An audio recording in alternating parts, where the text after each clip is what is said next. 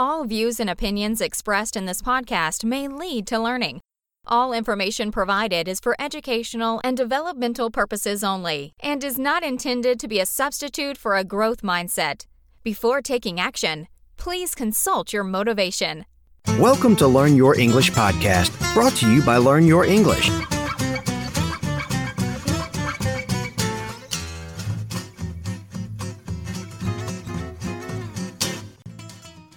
And what's interesting about PPP is because of its relationship to skill acquisition theory, it keeps coming back. Even me, I keep trying to stop talking about it. I made a fundamental point that there were two basic points: that it isn't non-communicative, and secondly, the research evidence isn't simply against it. It's complex, it's varied, and it's nuanced. Possibly a balance of evidence against it, but it ain't strong and it ain't the most important factor.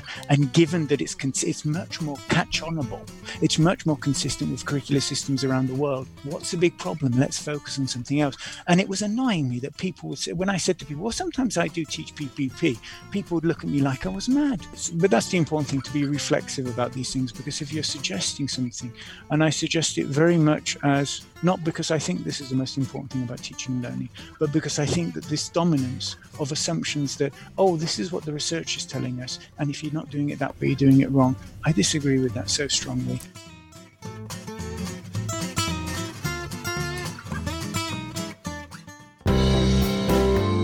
Teacher Talking Time is created with support from you, our listeners. If you like the show, you like what we do, please subscribe in your favorite app, tell a friend, and leave us a review. Believe us, it goes a long way. If you're interested in contributing to the creation of the show, we also have a tip jar on Patreon. The link to that, all our social media, and our website is in the show notes. For more resources on today's topic, you can check out our podcast page online, learnyourenglish.net/podcast. Thanks for listening. And now, back to the show. Howdy people, this is Ajita and I am from India. You're listening to Teacher Talking Time, the Learning Your English podcast. Namaste, मेरा नाम अजीता है और मैं भारत से हूँ. आप सुन रहे हैं टीचर टॉकिंग टाइम, आपका एकमात्र पॉडकास्ट जहां आप अंग्रेजी सीख सकते हैं. Okay, and a big welcome on the show today to Jason Anderson. And Jason is an award-winning author, researcher, and educator based in the UK. In both English language teaching and mainstream education, Jason has trained and developed materials for primary and secondary teachers for UNICEF, the British Council, and many other organizations. His special interests include context-specific approaches to teacher education, both pre-service and in-service, and he works closely with organizations to ensure solutions are locally developed, appropriate, and effective. In doing so, he has done work supporting teachers in more than 18 countries across 3 continents. His most recent publication, entitled The Tate Model, a curriculum design framework for language teaching, is a big discussion for today's episode, as well as his 2016 article titled A Potted History of PPP. Jason, a big welcome to the show and thank you for joining us. Thank you for having me.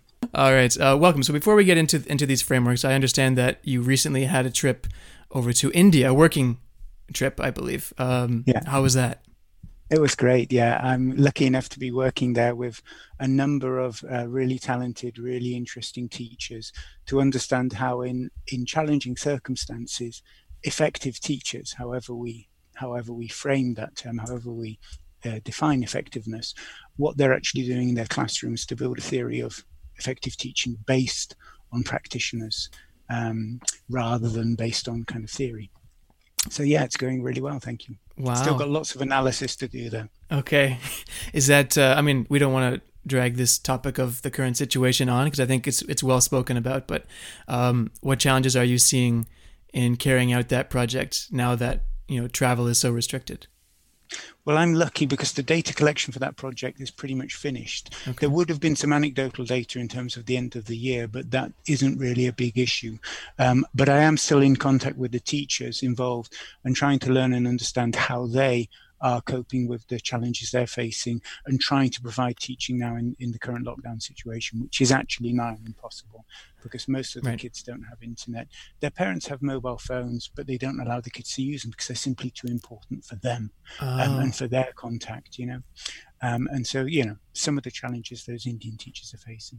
Right. I imagine, and looking through your countries of research on your website, you know, in Africa, Algeria, Egypt, Kenya, Malawi, in Asia, Bangladesh, China, India, Thailand, not, countries that normally would be described as very, very wealthy or well off in these contexts. So in talking about framing the conversation around frameworks and context-specific usages and frameworks, this is a very broad and maybe an impossible question, but what challenges or what approaches do you think, or are you recommending, or are you seeing in places where, such as India, the context is very different than what we would be teaching here, in Canada, in the US, in the UK, etc.? Yeah, you're right. It's a really complex question and answer. You're seeing different things. China has got a lot of research happening, and it's one place where, for example, Rod Ellis is doing research on different models from a kind of a much more scientific point of view. The reality for most developing country contexts, especially what we might call low-income countries or lower middle-income countries, is that ain't going to happen. In the near future, and nothing specific that will actually enable those teachers to solve their problems. So what we're seeing a lot more of, both in language teaching, in the third sector, in development sector, is attempts to empower those teachers to actually examine their own practice. And they're doing this through all kinds of things. Teacher research is one of them. The development of and the building, the fostering of personal learning networks is another one. Support structures for the teachers, these kind of things we're looking at much more than any kind of specific methodological framework in any one-size-fits-all kind of variant. Yeah, well, the right-size-fits-all doesn't exist, I don't think, right? Exactly. So I think that's why we keep having these discussions about frameworks in teaching and paradigms and approaches and all of these things, because there isn't consensus, and as we'll get into today with PPP, things change and research change. There isn't even consensus in my brain, and so when you look inside a classroom, you can't even compare two lessons by the same teacher with the same group of students on the same day. Right. Not to mention even comparing two different teachers in the same school, and so on and so forth, because all of these variables that you would attempt to account for and understand from a scientific perspective simply don't hold. And even if research suggests one thing, the context in which it would be used is also a crucial factor. And I watched a talk that you gave at IITEFL a few years ago about CELTA and in-service teachers in some of these contexts, and how perhaps it doesn't not that it doesn't work, but it's CELTA originally, of course, designed as a pre-service training course. But why are we, to paraphrase, I hope correctly what you said, why are we using a pre-service British course to train a very experienced in-service teacher? I believe the context was Egypt. Exactly. Correct me if I'm wrong. Exactly. But, so and it's one of many. But yeah, I mean, that's a very interesting kind of, again, a different area of my research and interest, and that's to do very much with the whole kind of native speaker, non-native speaker issue. That course is seen as prestigious by institutions around the world because it's got native speaker credibility to it, the Cambridge CELTA. And therefore, a lot of non-native speaker teachers who are actually effective, fully qualified teachers, often with a year's worth of training and qualified to teach in the state schools in that context, are being asked to take a course that isn't relevant, wasn't designed for them. And that isn't necessarily a criticism of the CELTA itself. I think there's a lot going for it in terms of what it does, or the CERTIS or the Trinity option. But it's just this question of what's actually something which is constantly there that I see time and time again in my work, that we see models of how to teach and learn being disseminated from the kind of the native speaker Anglophone centers into contexts where almost nothing of what created that model exists in terms of the contextual variables. Beautiful. And of course, I mean, I think, at least speaking for myself, the students that I have, I feel very privileged because for the most part, they want to be in that classroom. I teach adults, I don't teach children. They want to be there with many contexts around the world, in Egyptian context, Indian, etc. That may not be the case for teachers. So the approach, whatever the communicative approach means. We'll get into that later because it's also a point of contention. That might not work. It may not be appropriate. I remember. I don't think I put it in that paper, but one of the Egyptian teachers said to me, he was working in Saudi, and here, when you're an Egyptian teacher working in Saudi, there's all kinds of kind of relationship issues to do with that between you and the students. But one of the students said to him, "Look, teacher, just give me the cream. Don't make me make it." And this is an Arabic saying, which means I don't want to have to work for this in order to learn the language. Just put it in my head, please. And that kind of reminds me of myself as a student learning French in school, and the reality of what probably is 95% of language learners around the world. They're in primary and secondary classrooms. Right. And they're not learning languages because they've chosen to. They're learning languages because it's on the syllabus. Some of them may really enjoy it and want it and understand its relevance, but that isn't dictating why they're there. For sure. And that goes into extrinsic and intrinsic motivation, of course. And who's compelling that? Is it parental? Is it really themselves? And maybe even for extrinsic reasons, but that's another thing. So that's kind of how I wanted to frame our conversation today, because going away from that one size fits all, and the PPP model today takes so much criticism, at least publicly in our industry. But I wanted to get that out there and say, well, it's context specific. We always say as teachers when we teach classes that we have to do needs analysis of our students, but maybe we should be doing needs analysis of the approach and the frameworks that we choose to use as well, because just because I use a task-based model for one class and it worked doesn't mean that perhaps it can work for all, or maybe it can. We'll get into that. But your paper of the PPP paradigm and in your view, kind of a resurgence per se of it, but the history of PPP, how it started through the 70s and to now, it's taken on many different facets or different phases, hasn't it? Yeah, it has. Yeah. And it was, I mean, just to provide a little bit of background in that paper, there was two kind of key points I was making there. A lot of what happens with PPP, especially people coming from a task-based perspective, which I always have to say I'm not against. I just think it's about horses for courses, and both of these can and do work. I like that phrase. In complexly different ways. But one of the things about PPP is it's been kind of demonized as the straw man, which people use to position themselves and to position things like task-based language teaching or many other approaches, not just TBLT, as being better. And therefore they have to characterize it. And some of the characterizations that are made are simply false. I'm very interested in the history of language learning and teaching. And one of the bits of research I did was to find out where it came from. And as I suspected, it originates with communicative language teaching. The original model is provided in a book called Teaching Oral English by Don Byrne from 1976. But what is really interesting about it is that the PPP model itself originates in an earlier model by a guy called Julian Dakin. Dakin died when he was quite young, but what is really important here is Dakin developed that model while working in schools in Scotland with a certain Pitt Corder. At the very same time in the late 1960s, when Pitt Corder was coming up with the ideas that went into his paper on the seminal paper, which influenced the start of SLA, on the importance of errors and how they're an important part of the learning process. And therefore, the model that Dakin was developing at that time, which is presentation, practice, development, testing, the development stage was that opportunity for the errors to be made. That was like the task stage.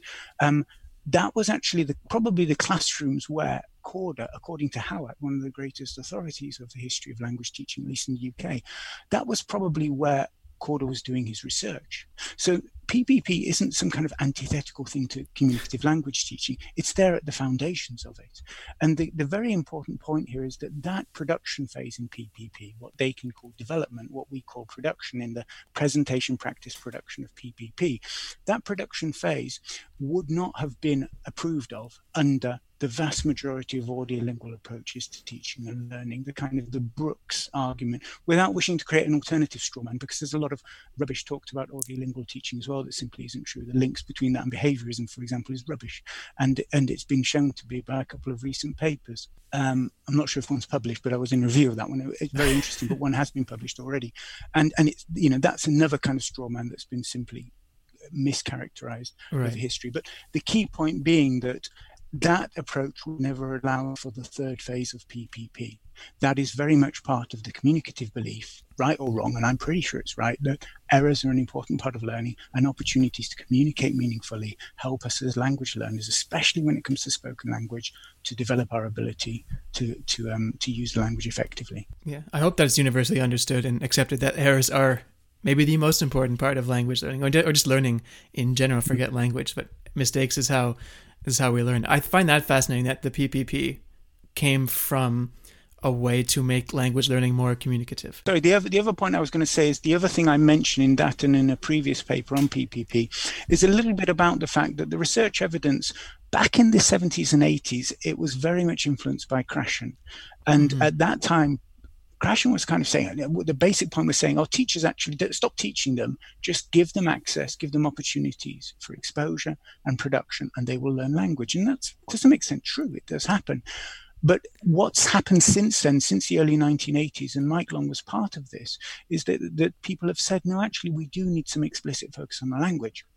And the task-based model follows what we know from the acquisition of grammar for spoken usage in the literature, and only that, that this key point that learners won't necessarily learn it in the order that we teach it, the so-called natural order hypothesis, that we need to allow that natural learning to happen and to provide the focus on form or the explicit instruction as and when that happens. And the PPP model, of course, is oppositional to that in the sense that it requires the pre-selection of forms, in other words, some kind of synthetic grammatical syllabus, which is then imposed on the language, which is then imposed on the curriculum, or rather on the scheme of work, as it should be called. Sure. People like Ellis and Long confuse words like curriculum, syllabus, scheme of work. They're completely different things. But it's the scheme of work which the teacher needs to focus on, and that can be dealt with as according to the learners.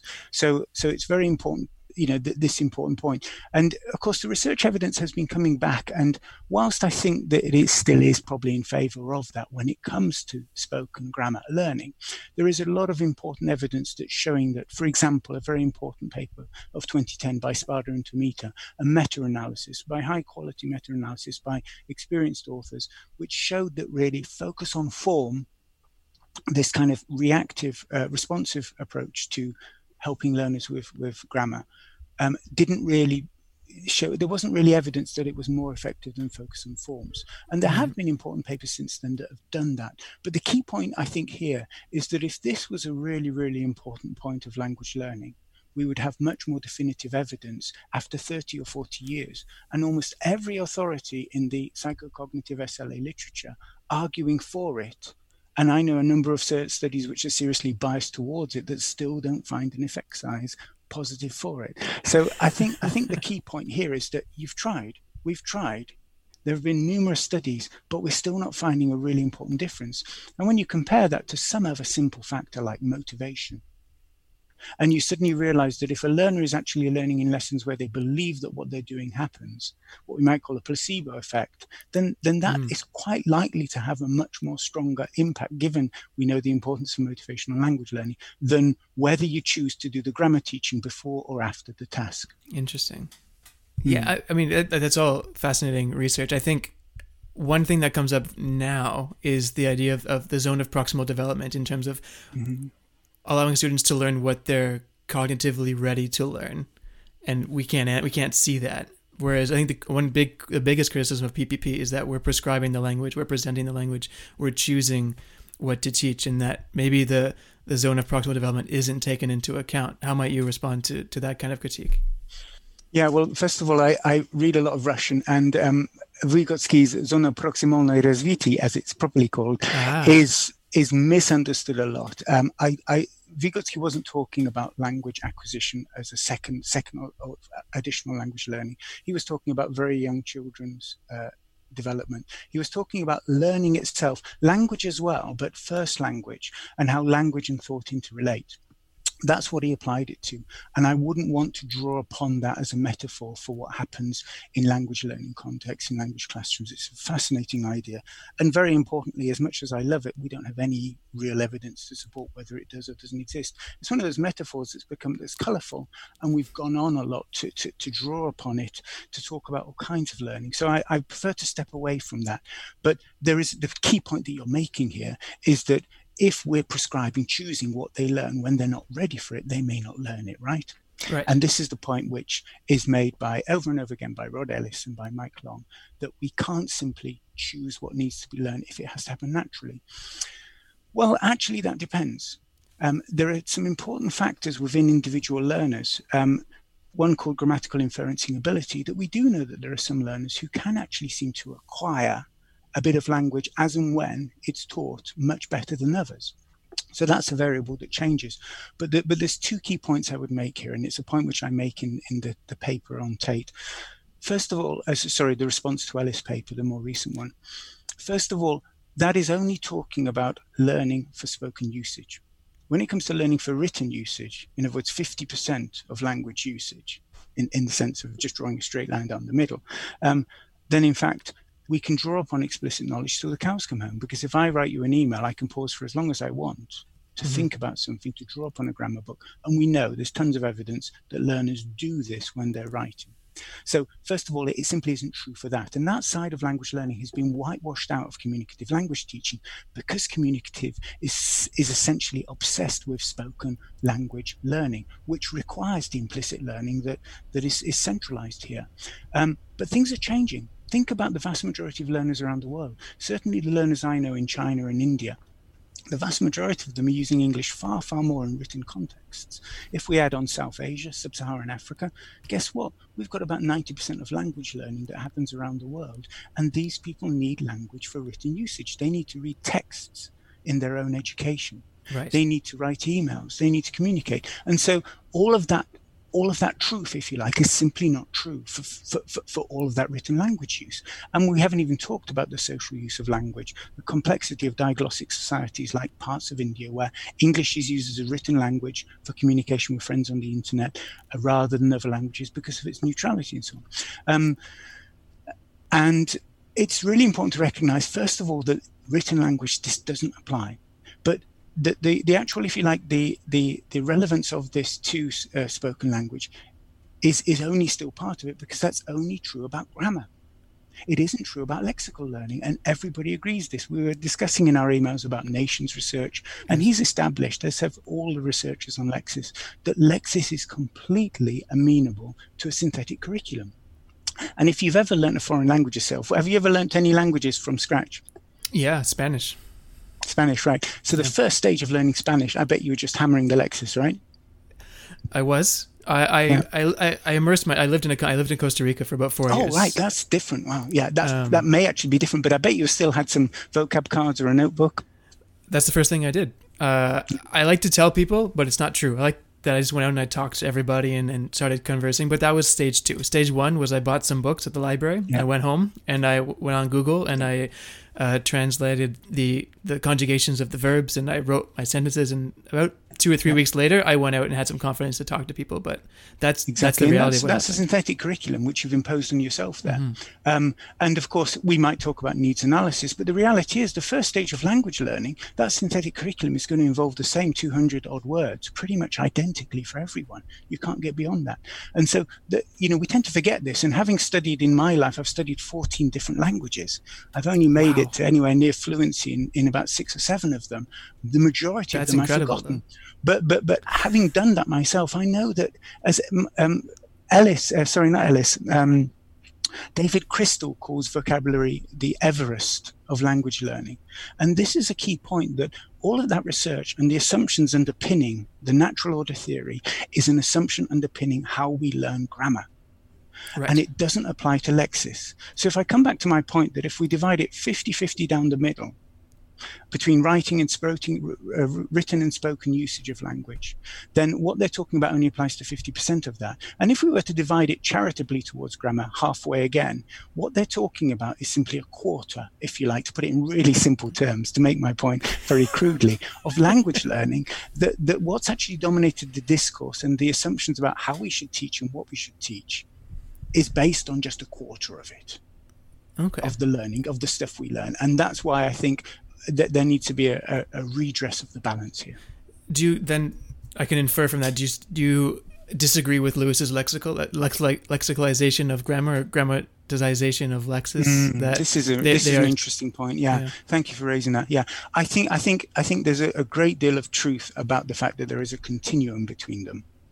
But the fact is, because we have dictionaries and grammar books, whilst there is plenty of examples of how those happen, those books wouldn't exist if we didn't have that difference.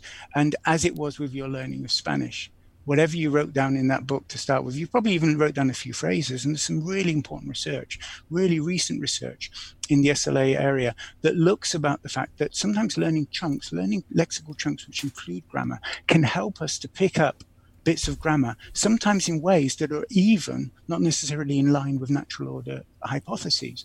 And this is again part of the emerging research, such as the research that first language does in fact have a massive influence on that natural order. It simply isn't true from the first language perspective. The paper by Murakami and Alexopoulos from 2016 shows that very, very well. Award-winning paper, and it shows that isn't really true when it comes to the first language issue. But we're seeing lots of evidence which is even that the theory which is used to justify a lot of these approaches, to justify the idea that you can't have a synthetic curriculum, is the theory which is constantly being undermined by all of this new research. And this is important for me because as a teacher educator, I've worked in probably 40, 50 different curriculum contexts in the world, not just in terms of my travel, but in terms of consultancy work. And I've yet to see a situation where a process curriculum has been defined in a way that it's actually been usable in those contexts. I've seen people try and people assume that it's being used, and then I've gone into classrooms and it hasn't been working. But in the vast majority of contexts, nobody will even recognize that that's valid because of all the complex and key stakeholders involved in especially creating a national or a state level curriculum. All of those people will tend towards making the language learning curriculum look like other types of curriculum, put content on it of certain types which, tend to lead to teachers feeling necessitated, and maybe they're not, but they do feel this, to teach in a way that they simply segment their type and teach to the learners in their scheme of work, in the way that they actually interact with the students.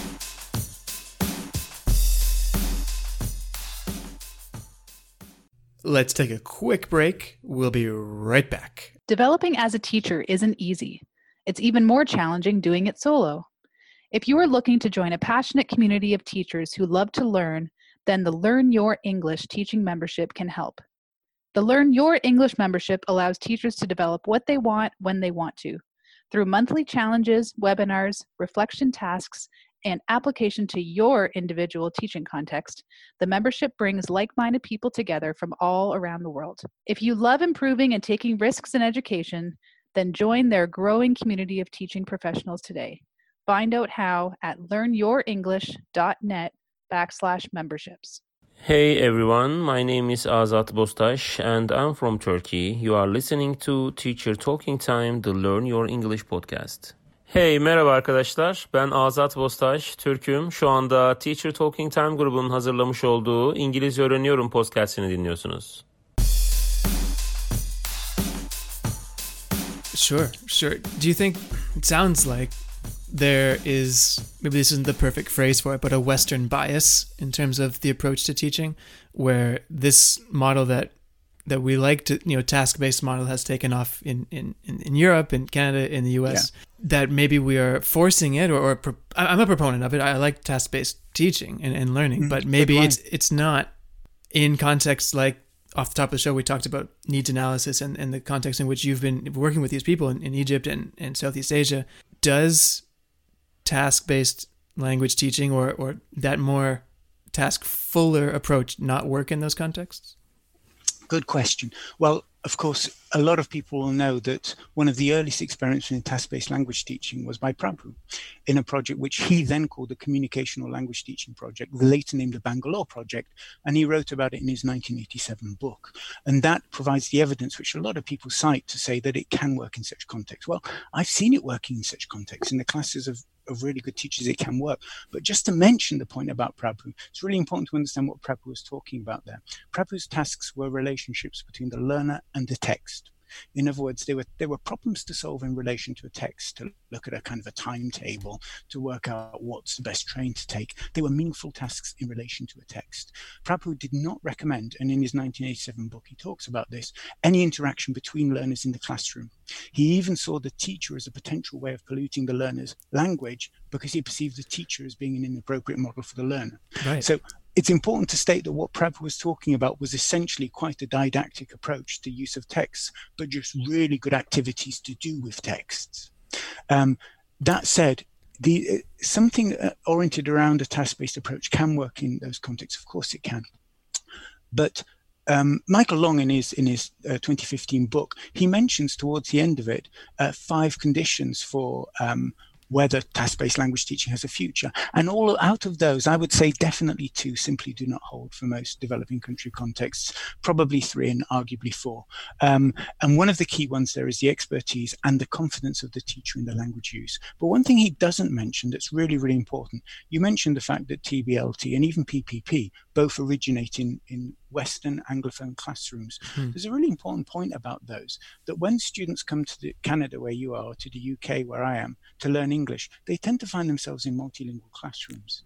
Now, have you ever taught a closed class of students with the same first language? Yes, I have. Mandarin Chinese, yeah. Go on. What happens in terms of the challenge of that? It's a completely different classroom. Yeah, it's monolingual. It fall back into L1 a lot, which in my early days of teaching, I thought, I discouraged that, but I've read some of your stuff on translanguaging. I mean, the L1 is a huge tool for exactly. L2, L3, or additional language learning, but the approach is drastically different. But I think it's not just about the first language; it's also about the culture of where those students come from. So with Chinese students, the culture, the interaction in the classroom is not as pronounced as other cultures. So there's the L1 issue, or not issue, L1 factor, and the culture of learning factor to be used in account as well. Exactly, and that's also true.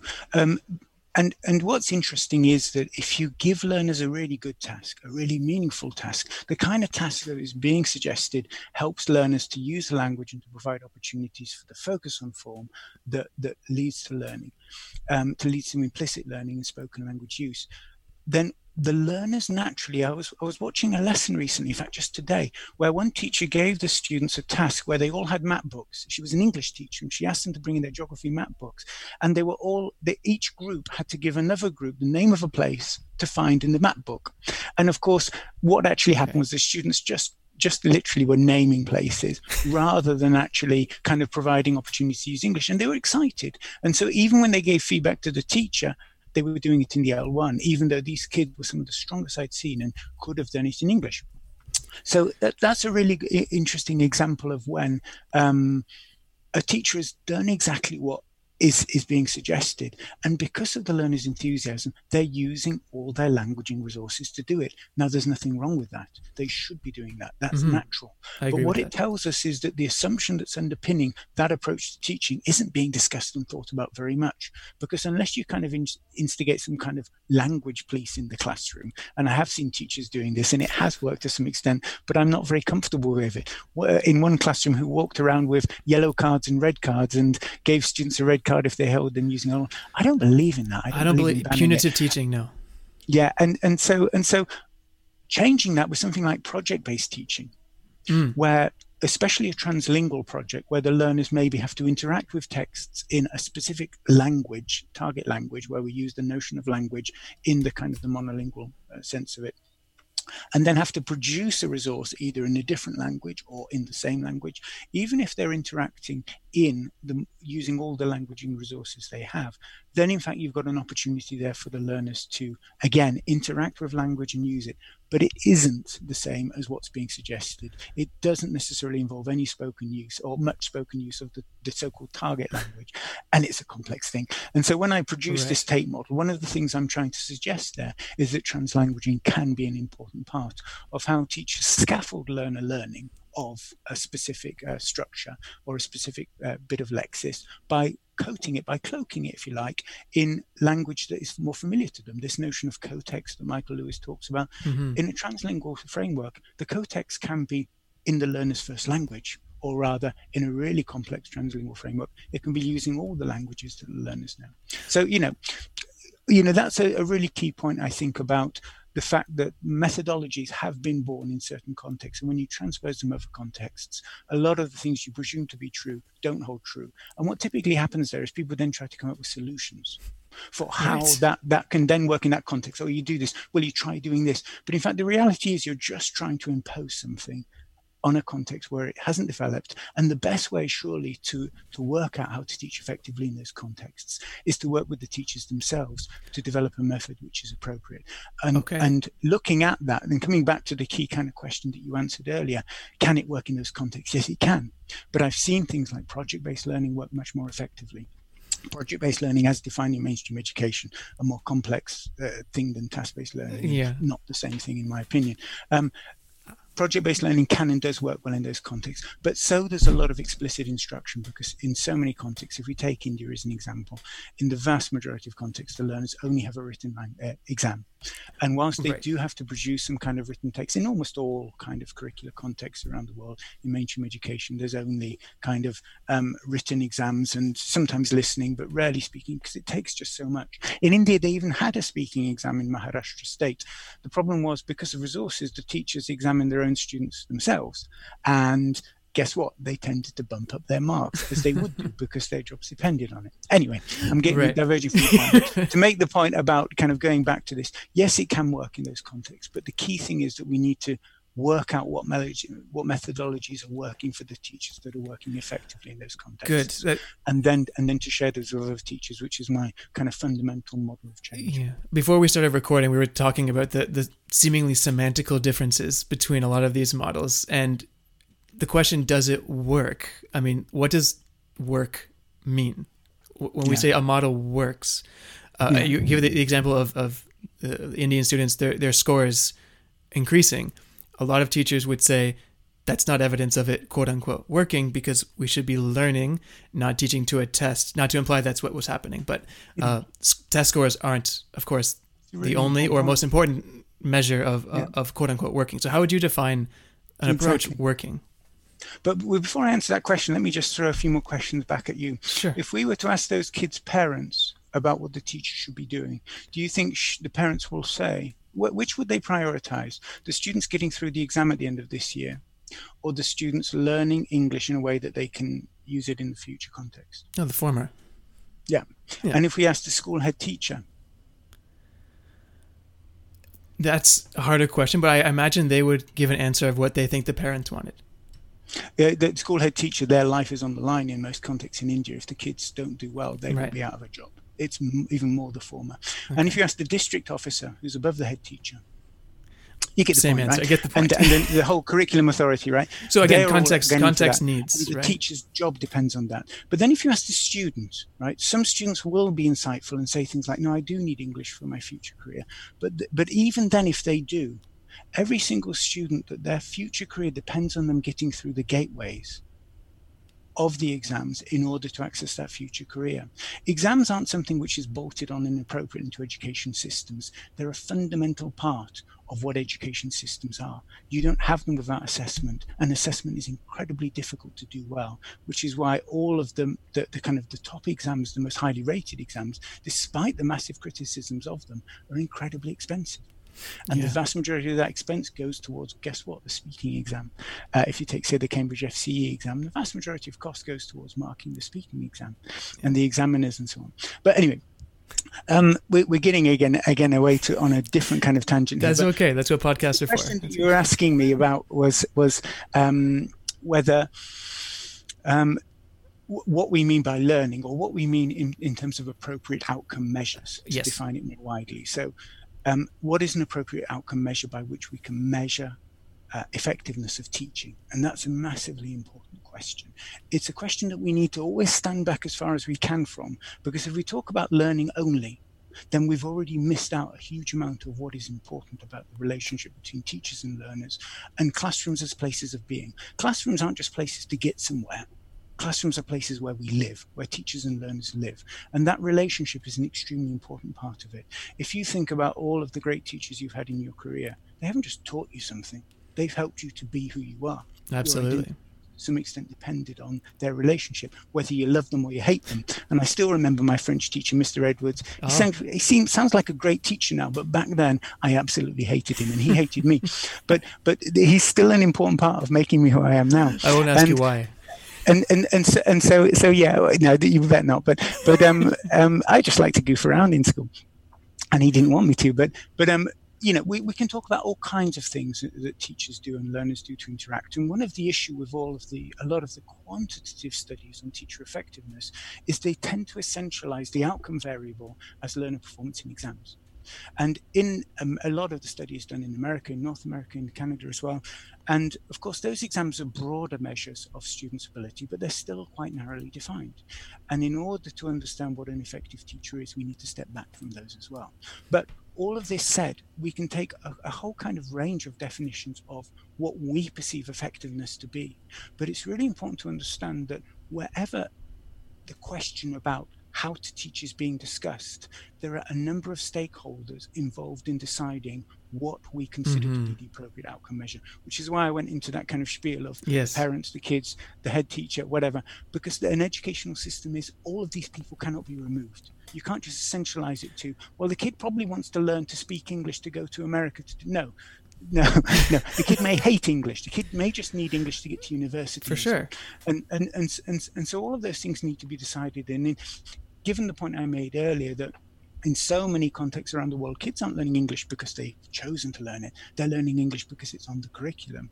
That in those kind of contexts, the first and most important responsibility of the teacher is to ensure that that learner's education doesn't stop when they reach a certain point. And if you're in India and you're reaching grade 10, you're coming to your secondary school leaving exam. If you don't pass that exam in English, what they call the killer subject in India, then that's it. That's game over for you.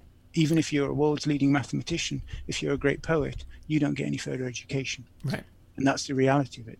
And so it's really important to recognize that that is the reality, and always has been for learning for eons around the world, that learning, that teaching and learning and assessment always have to happen together. So with all this talking and taking that into account, then all this talk about TBLT versus this versus the lexical approach and all these things, is that specific enough to just say that is for adult learners who want to improve themselves, who have come to the UK or North America to learn? You know? I don't think it is. I think that's pretty much the kind of the target audience within which these approaches have developed and been shown to work very effectively, all of them in different ways. And we might add to that audiolingual teaching, which showed itself to work effectively in the 1950s and 60s. One of the incoming IATEFL president, Gabriel Diaz-Majoli, I remember him saying in a talk in London, he said, I learned to teach under audiolingual approach. And I'm thinking, wow. That's pretty good advertisement for that approach. And there's a lovely paper just come out by Mike McCarthy, a great kind of expert on Lexis and so on. And he talks about his early experience. It's just come out this year, actually, in one of the Cambridge journals, about his experience of teaching the direct approach. And he makes the point that it worked. It had an impact. And so one of the key things that we have to take away is that all of these approaches can work and do work to some extent in some contexts, because this question of what works, the outcome variable we're talking about, is complex and varied, and that changes over time. What was seen to be an appropriate objective, of learning in, say, the so-called grammar translation, which again never existed, but as we've kind of redefined the range of approaches in the 19th century and 18th century that we now call grammar translation, would have been a very, very different outcome measure to what was used in audiolingual times. And that's different again to communicative language teaching. Right. And as we move into, or if we move into more translingual approaches, one of the things that some of us are interested in learning is assessing the use of English resources in ways that are consistent with how those resources are used in the wider community where the learner is based. So if you look at the incredibly creative translingual practices that happen in, say, India, in an urban environment in Mumbai or in Delhi, and the way that English is used there, it isn't used separately. Those people are great users of English. You can see some of the most incredible wordplay, some of the most incredible manipulations of language, subversions of language. they're used in complex ways. And therefore, why are we actually therefore assessing learners in Indian classrooms using only English in a monolingual approach? What I've called monolanguaging. It's just not appropriate to who they are and what they do. And that would be a potential future. It may not go down that path. Those of us who are going on about translanguaging, we may be wrong. But if it does go down that path, then we would have a completely different conception of what is an appropriate outcome. I was going to ask you, do you foresee that where international education is going into a translanguaging direction?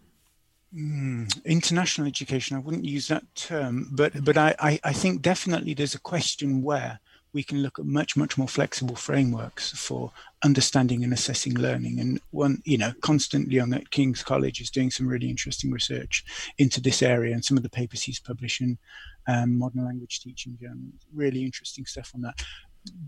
That's a conversation for the future. I definitely think that when it comes to assessing in Indian classrooms today, for example, and we don't just need to talk about India, but it's one context that's very central on my mind at the moment, that in those kind of contexts, some of us are saying that we need to have more flexibility in terms of how we understand and how we get learners to use English within examination context and with language learning context as well. Flexible is a word I was focusing a lot on in preparing for the interview, because I think that's just key to teaching and learning is being flexible. And I have a quote here from your paper. It's not your words, but you're quoting somebody else. I know you know the answer to this, but I'm going to see if the listeners can figure it out. And it's describing an approach. And let's see if they can figure it out, and then we'll talk about it, I hope. So this approach should not, of course, be interpreted too literally. These stages are not recipes for organizing all of our lessons. Since our main aim is to get the learners to communicate, we can reverse the sequence outlined above by first setting them tasks, which will require them to communicate as best they can with the language at their disposal, and then using the outcome as a way of deciding what new language needs to be presented and perhaps further practiced. Now, in modern contexts, that sounds like a TTT approach or a TBL approach, but actually, as you know, that's a quote from Don Byrne, and that's him talking about his own approach about PPP, which I find fascinating, because modern, at least nowadays, it seems that the critiques of PPP is so rigid in that you cannot be flexible in the approach. But Don Byrne was saying, well, why not? But that didn't catch on, as you write about. Exactly. And why not? Yeah. And that was in his second edition. He wrote that in 1986, 10 years after the backlash was starting to happen because of the way that PPP had caught on so much in so many contexts. And as you say, it still does. It seems to happen in the very predictable sequence. And the reason it happens in that sequence is because it follows what we call skill acquisition theory. The assumption is that language learning should be following the same order that things like learning to play the piano or learning to ride a bike, where you show someone how to do it, to demonstrate, demonstrate, imitate, practice, model of the army, that you show someone how to do it, then you get them to practice it in baby steps, and then you give them the freedom to try it out. And so that's when you're kind of, you're cycling without the what do you call it, the little wheels on the side. Absolutely. And what's interesting about PPP is because of its relationship to skill acquisition theory, it keeps coming back. Even me, I keep trying to stop talking about it. I made a fundamental point that, or two basic points, that it isn't non-communicative. And secondly, the research evidence isn't simply against it. It's complex, it's varied, and it's nuanced. Yes. There's possibly a balance of evidence against it, but it ain't strong, and it ain't the most important factor. And given that it's much more catch-onable, it's much more consistent with curricular systems around the world. What's the big problem? Let's focus on something else. And it was annoying me that people would say, when I said to people, well, sometimes I do teach PPP, people would look at me like I was mad. And as you say, in 50 years' time, people are going to be scratching their heads trying to work out what the difference between these different approaches are.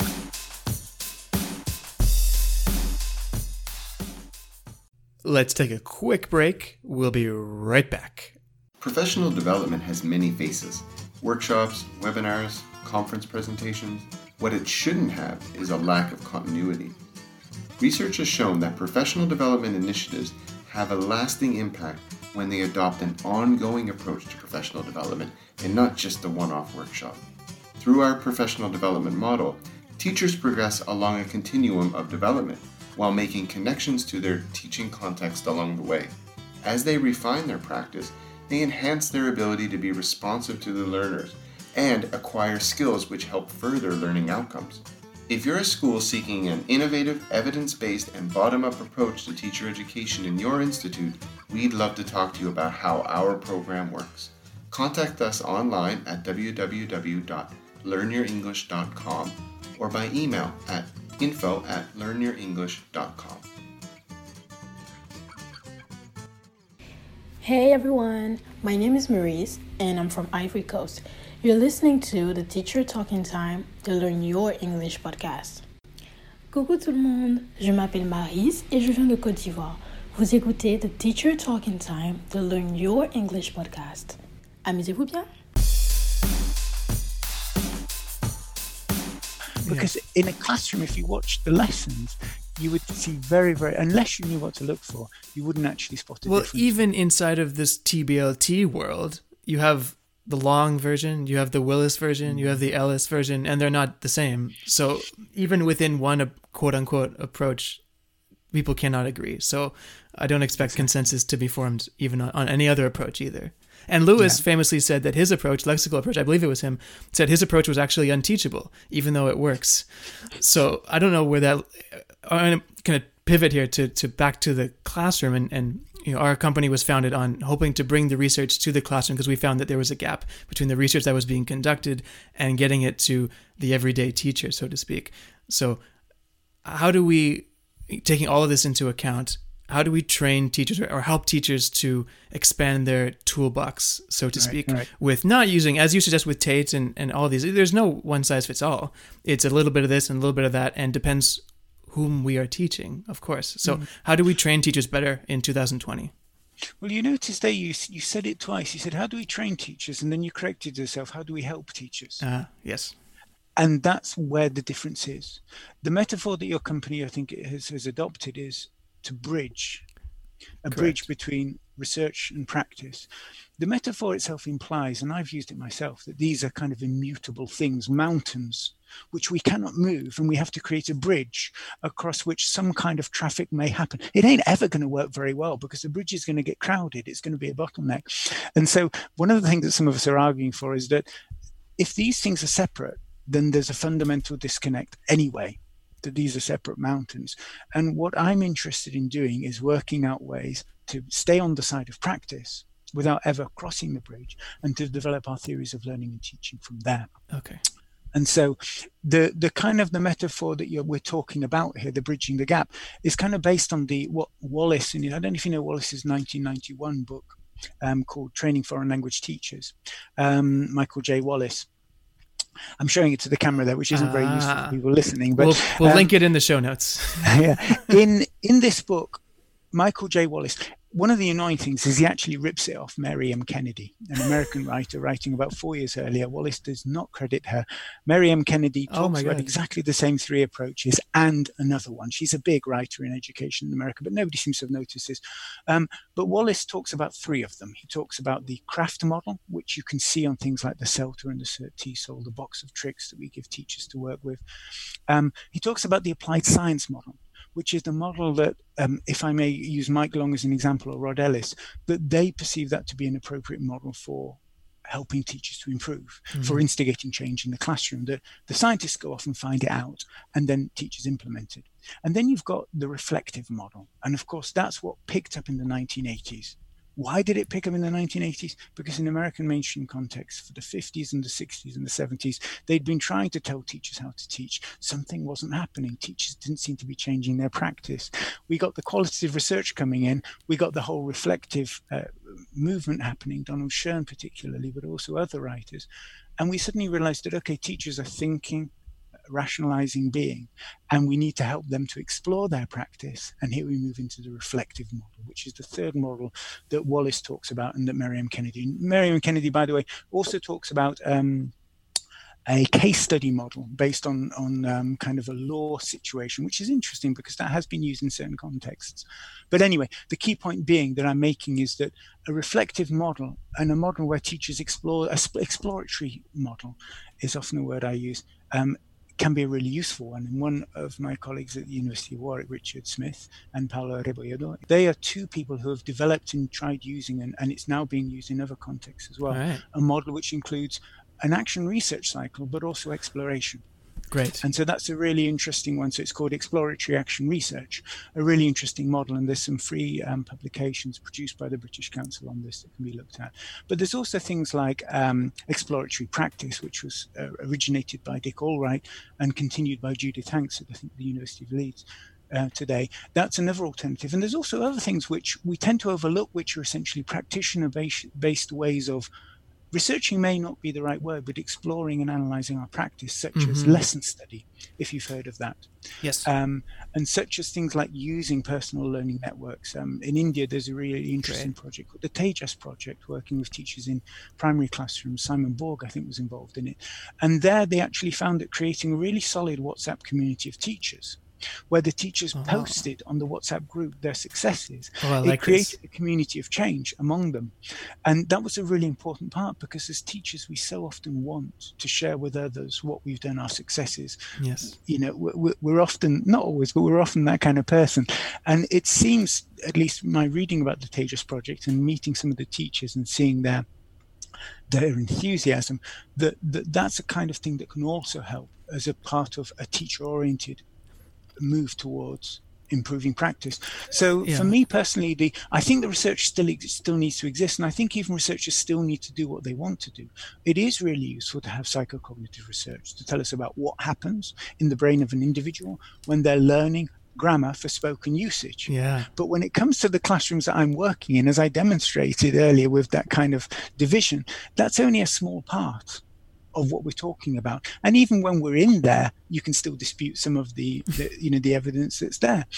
And so it's a really important point that we need to keep coming back to, the complexity of teaching and learning contexts. Fantastic. And there's so many people mention it. The research evidence itself isn't necessarily going to apply. And definitely creating some kind of means of communication is a good idea. I'm not saying you should destroy the bridge or even the bridge metaphor.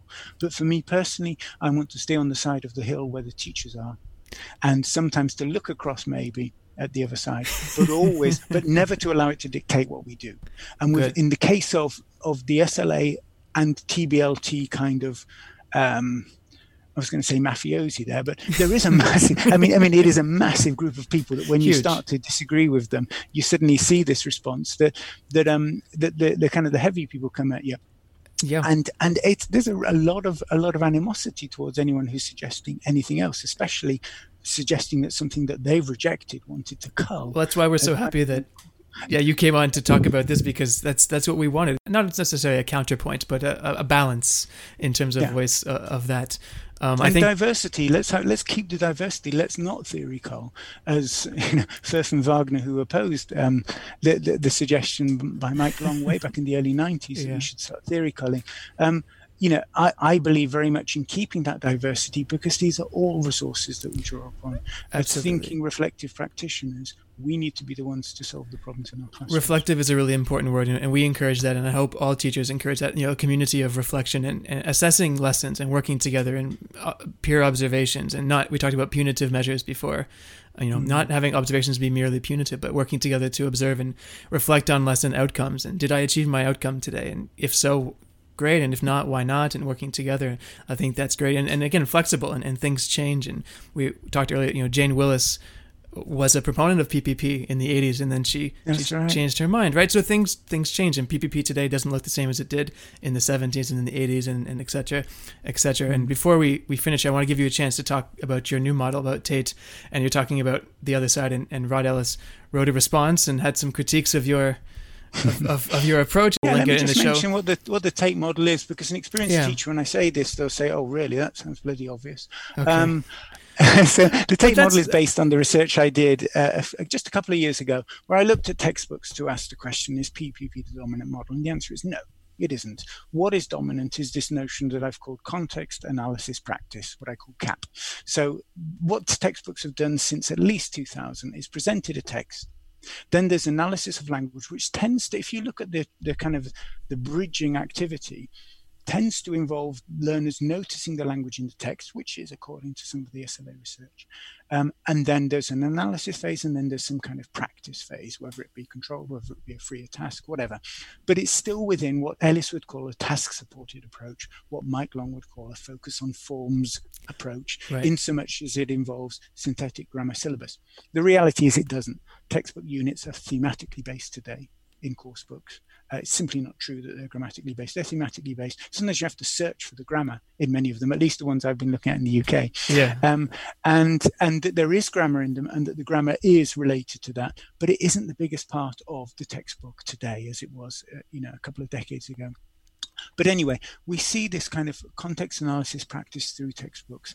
And one of the things I was thinking, because I kind of believe in the wisdom of practice of the practitioner, that, okay, what the teacher is doing is something which is appropriate, suitable, and working in some sense of working, right? Who's working, whose effectiveness, but it's working in that context.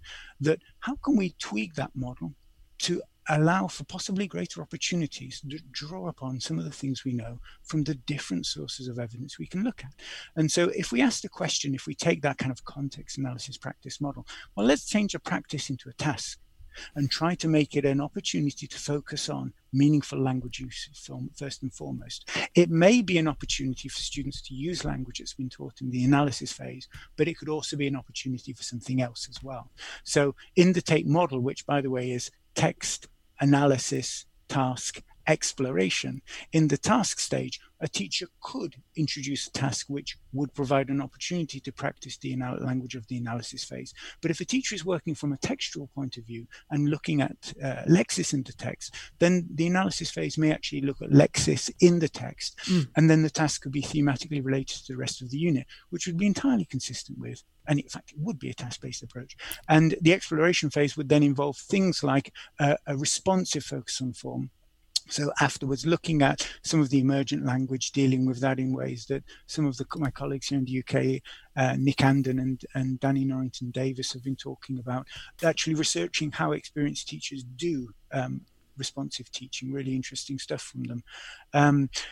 That would be the final phase. And by putting that together, we've got something that is fairly consistent with what teachers already do. And one of the things I've learned working 20 years in classrooms, not in the research room, is that if you can start where the teacher is and help the teachers to explore and to make tweaks to their practice that move them in the right direction, rather than saying, no, you've got the curriculum wrong, you've got to get rid of all that, here, we'll start again, clean table, let's now start again. It doesn't work, never has worked. It will get rejected, or it'll get turned into what the teachers perceive to be appropriate, right, as has been demonstrated in Martin Lamb's seminal paper from the 1990s, The Consequences of Inset. Very good paper to read if you want to read that. Sure. Very important tale about how attempts to change teachers using the applied science model often doesn't work. Anyway, back to the point. So yeah, it's if you can tweak what they're doing to move them in the right direction, so that when it comes to that part of the lesson where we've got an opportunity to get students to use language meaningfully, where we can get the focus to be on that first and foremost, then of course you can create an opportunity where learners can not only potentially use something they've learned earlier in the lesson, whether it be lexis, whether it be grammar, whatever, but where they can also communicate meaningfully. And that will create the opportunities potentially for what Mike Long would call a responsive form focus, his focus on form, where the teacher is actually providing at the point of need for the learner, or where you provide that kind of after the lesson focus, which is also important, because when you've got a class of 30 or 40 kids, which is about the average in the world today, providing input at the point of need, when there's one of you and 15 pairs of them, and you've got a 40-minute lesson for which the task is probably not going to take up too long, just even getting round all of the pairs is going to be difficult. Hearing what they're saying is going to be even more difficult. And this is even before you've gone into the question of which languages they're using. But the key point being, there won't be enough. I've calculated it. If you take that approach with a class of 30 learners with an average syllabus that you get in a secondary school around a year, each learner will get, even at the most optimistic measures, 30 minutes of individual teacher support in the whole academic year. And in my opinion, that isn't enough, because we know that students do need an explicit focus. And I don't think that's enough for what they need to continue developing in ways that doesn't cause all kinds of issues to do with learned selective attention and so on. Anyway, shut up, Jason.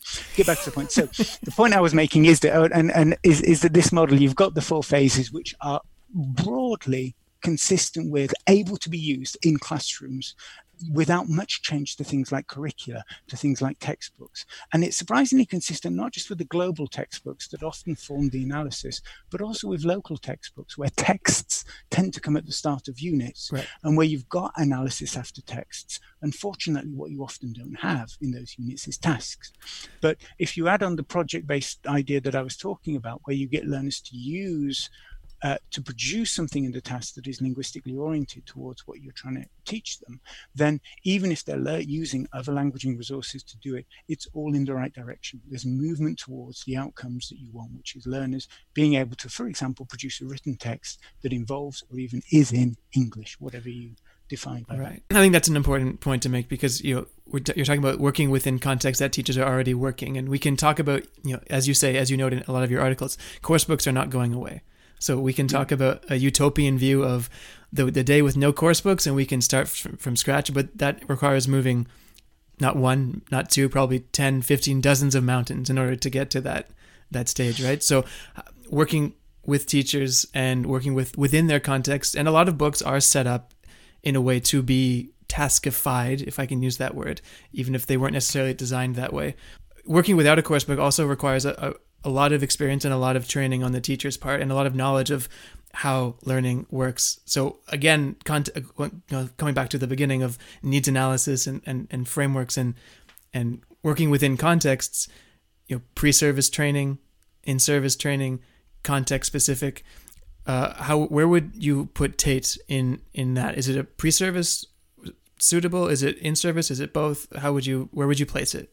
Yeah, I think it's useful when you're working with teachers pre-service to help them to understand what's likely in their future, in the near future, to help them to understand who they're going to be, what they're going to be doing, how they're going to be doing it, and it's a likely kind of set of events, rather than telling them about how you think they should teach. So this is a kind of a socialization approach, the socio-cultural approach towards training teachers, to helping them to become accustomed towards what's going to happen.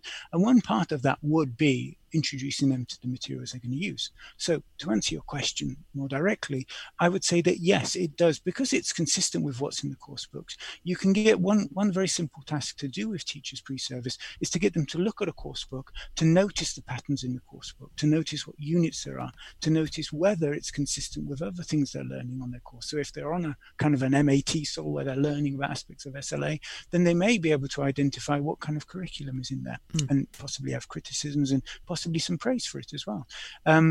But the key point being that when they get down to it, they will see a structure that says, well, there seems to be a text quite early on, and there seems to be something a bit more kind of an inward focus. We haven't mentioned, of course, the Nation model, but where you have the 4 strands of lexical learning, which Nation talks about, these can be incorporated into that structure as well. So it's a very flexible structure in that sense. So yeah, they're going to see that kind of structure in the course book, and that gives them an initial starting point for their teaching. Whether somebody agrees or doesn't agree with that being a good way to support teachers, especially if you're working on fairly intensive courses like the CELTA and the CERT TESOL, then that's often the best you can do at this point to get them ready for what they're going to experience in the future, rather than the other really interesting starting point. And I know there are colleagues who would disagree with me, where you get them to look actually at the language or the learner's needs, and you build lessons up from that. It's a possible way of working, but I've never seen anybody who, when they go into a teaching context, they manage to maintain that in their early months or years of teaching, as opposed to the other option, which is essentially they take what's given to them, as in mainstream teaching, it might be a scheme of work and materials relating to that. And in a lot of EFL, as it's so called, there's a textbook. This is the book for your class. And whilst the teacher can have freedom in terms of which bits to do, what order to do it in, that's pretty much mandated or suggested as a choice. And the teacher often doesn't have the time or the expertise to do anything different. That isn't to say that they shouldn't. It's just to say that this is a practical. It's a luxury of experience for sure, to be able to pivot and do that. You also, to your credit, talk about limitations with Tate, and I noticed that you said it's not necessarily advisable or applicable for ESP or English for specific purposes. And I'm wondering why you say that. Well, I give you an example of business English learners. So if you're working in a kind of a private language institution in the West and you've got a group of business English learners, that is a prime context in which a task-based approach is going to work. Small classes, people who are already using language fairly well, focus on the outcome that they need, the transactional outcome they need out of the interaction, and focus on where the language, get them doing it, and then focus on the language at the point of need. It's perfect for that kind of context. So that would be a type of English for specific purposes where this kind of model simply isn't necessary. An experienced teacher will be able to do something much more effective without it. And that's one of several kind of places. I also mentioned in the blog post I wrote about Tate a lot more kind of reservations about kind of all kinds of things, but that's the important thing, to be reflexive about these things, because if you're suggesting something, and I suggest it very much as not because I think this is the most important thing about teaching and learning, but because I think that this dominance of assumptions that, this is what the research is telling us, and if you're not doing it that way, you're doing it wrong. I disagree with that so strongly. And what I'm proposing here is ways where we can actually show that what teachers are doing or could be doing don't have to change that much to acknowledge and recognize aspects of what we do know about how languages are learned, or at least how grammar is learned for spoken usage. Wonderful. That I was talking about. Wonderful. Okay. And I know, again, the situation right now is not optimal, but what's next for you, Jason? What are you working on? I know travel is limited, but if you were to travel, or what's your next project? We'll post all of your links in our show notes and direct people to your website, but what's the next project for Jason Anderson? Well, I'm currently working again on a potentially a project coming up in India. I've already co-written one book on the educational system in India for British Council, and there's probably another one of those in the pipeline coming up, and that's quite intimidating. India is now the world's largest educational system, so that's one where I'm quite challenged in itself to learn and to understand enough about it. So I would say my focus is there for the time being, and potentially research projects as well that's happening there. And it's a context which I'm very much interested in. I love India. I love working there. So that's pretty much where my brain is at the moment. Okay. It's difficult to think beyond that. That's a lot, hopefully other things will present themselves in the future as well. Wonderful. And thank you again for joining us. We'll link all of your work in our show notes, including the original article for Tate's, Rod Ellis's response to you, where he calls it... I found that interesting, the old back and forth. He calls your approach structural, which you very much deny in your response to him as well. So we'll link all of those below. Do you have a 30-second response to that, why it's not structural? No, I would suggest everyone reads it, because if most people had to choose between Rod Ellis's opinion and mine, I know what they would probably choose. But the response to Ellis mentions this point about the danger of the narrowly focused SLA canon, at least their SLA canon. It's important to understand that the words SLA, that's not my favorite term, I prefer to talk about additional language learning, is essentially one narrative through the SLA literature. That kind of teleologically leads to task-based language teaching as being the best outcome.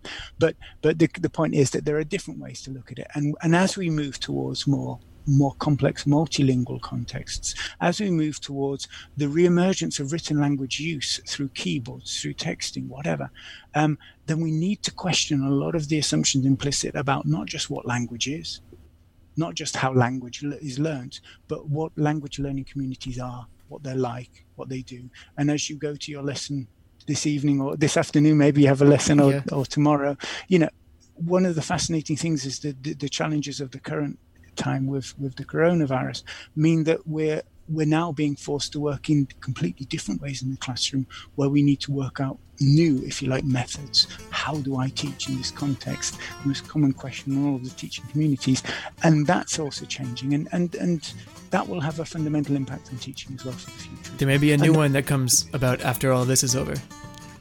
One of the important things to remember is that task-based language teaching ain't the new kid on the block anymore. It's been around for 30, 40 years, and there are questions about whether language has changed so much, our understanding of who we are, why we're learning language, what we're doing with it in the future, whether that kind of approach is still relevant.